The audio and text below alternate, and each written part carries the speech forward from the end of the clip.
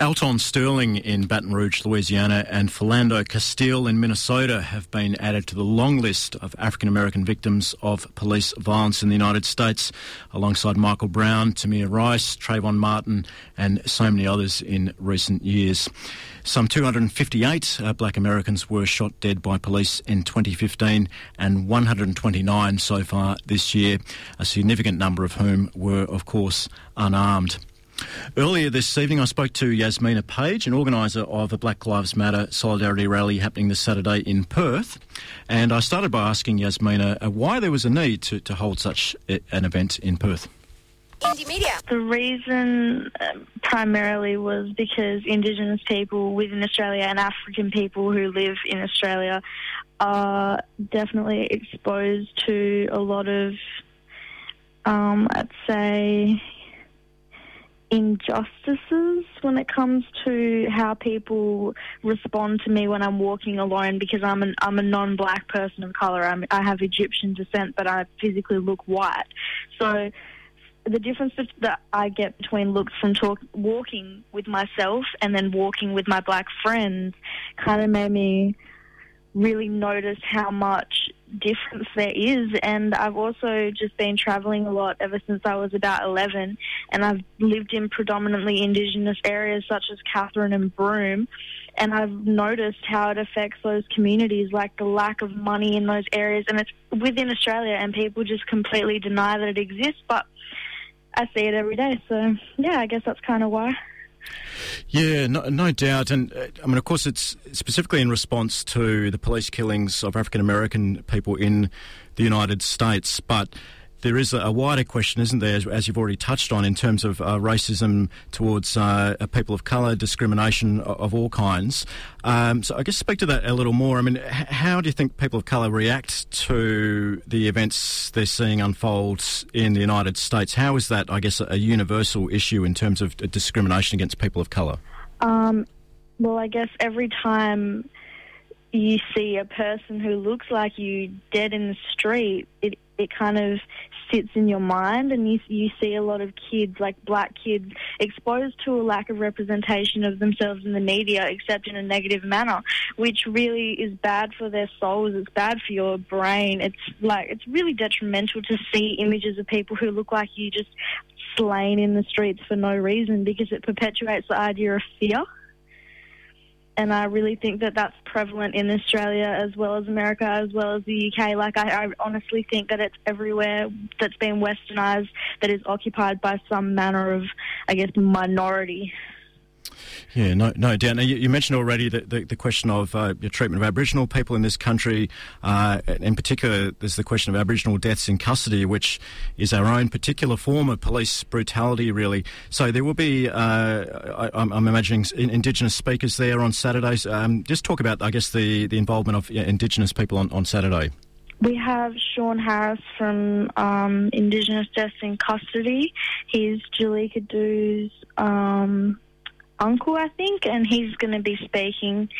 He has a really amazing set of skills to overcome issues, I guess. He's been through a lot, so we have that endorsing us. Deaths in Custody endorsed us, and so did United Against Racism and Bigotry, and so did the refugee organisation. I can't remember them all.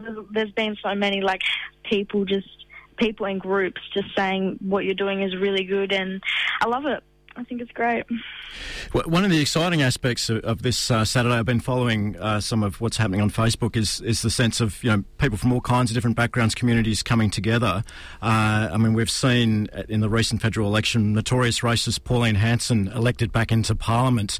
And it's been good to see one of the reactions is the Chinese Australian Forum has come out in solidarity with Muslim Australians, because she's now targeting Muslims.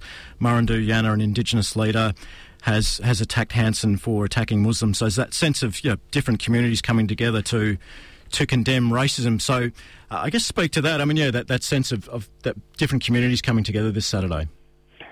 We really wanted to shine light. We had kind of four main features. We had focus, because Perth has a predominantly South Sudanese group, I really thought it was important to represent what's going on in their country at the moment, have a South Sudanese person talking about the issues pertaining to them, because they live in Australia and they see these events all the time, and people walk past them every day and they have no idea what's going on. And we also want to represent the Congolese community and the way that Apple is exploiting them. One of my other admins with this group is from Congo, so it's really important that we represent them, and also, Indigenous people, and in solidarity with the Americans.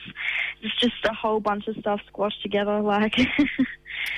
Yeah, that's fantastic, Yasmin. And I mean, just those things that you mentioned there, those struggles you mentioned, that they very rarely, if ever, see the light of day in the mainstream media. So I guess one aspect of all of this is just simply drawing attention to those issues you've mentioned. Absolutely. The really big factor going into this for me personally was I really wanted to have kids there, and it was because I want people to learn. I want people to know, like, if you are standing on the sideline watching this rally, listening to these people speak, you're going to learn something. There's going to be something there that you haven't heard before, because these are the experiences of people, and you can't deny that. And I think that's what's really good about this event, is that it's a safe space for people to come and talk and, be heard and, like, learn and stuff like that. I think it's a really conducive environment in that aspect. Good stuff. So, Yasmin, tell us a little bit more about what's actually happening on the day, the details of the rally, and I understand there's a march as well. We wanted to occupy some main roads and attention. So we are walking, we're starting at the Cultural Centre towards next to State Library, and then we're walking to Forest Chase near the Green Cactus, because that's a place where a lot of people occupy that space, and then we're going to Central Park near the Apple store, and then we're going to Parliament House, and at each stop we'll have a couple of speeches, and I got a couple of people singing and one mate rapping, and it'll be beautiful. Excellent. And just finally, Yasmin, I guess looking through your crystal ball a little bit, and maybe it's a question for after this Saturday, but what might happen next? Could this be the beginning of a wider, sustained movement against racism in WA? Absolutely. I was on radio the other day, and she asked me the same question. Shout out to Casey.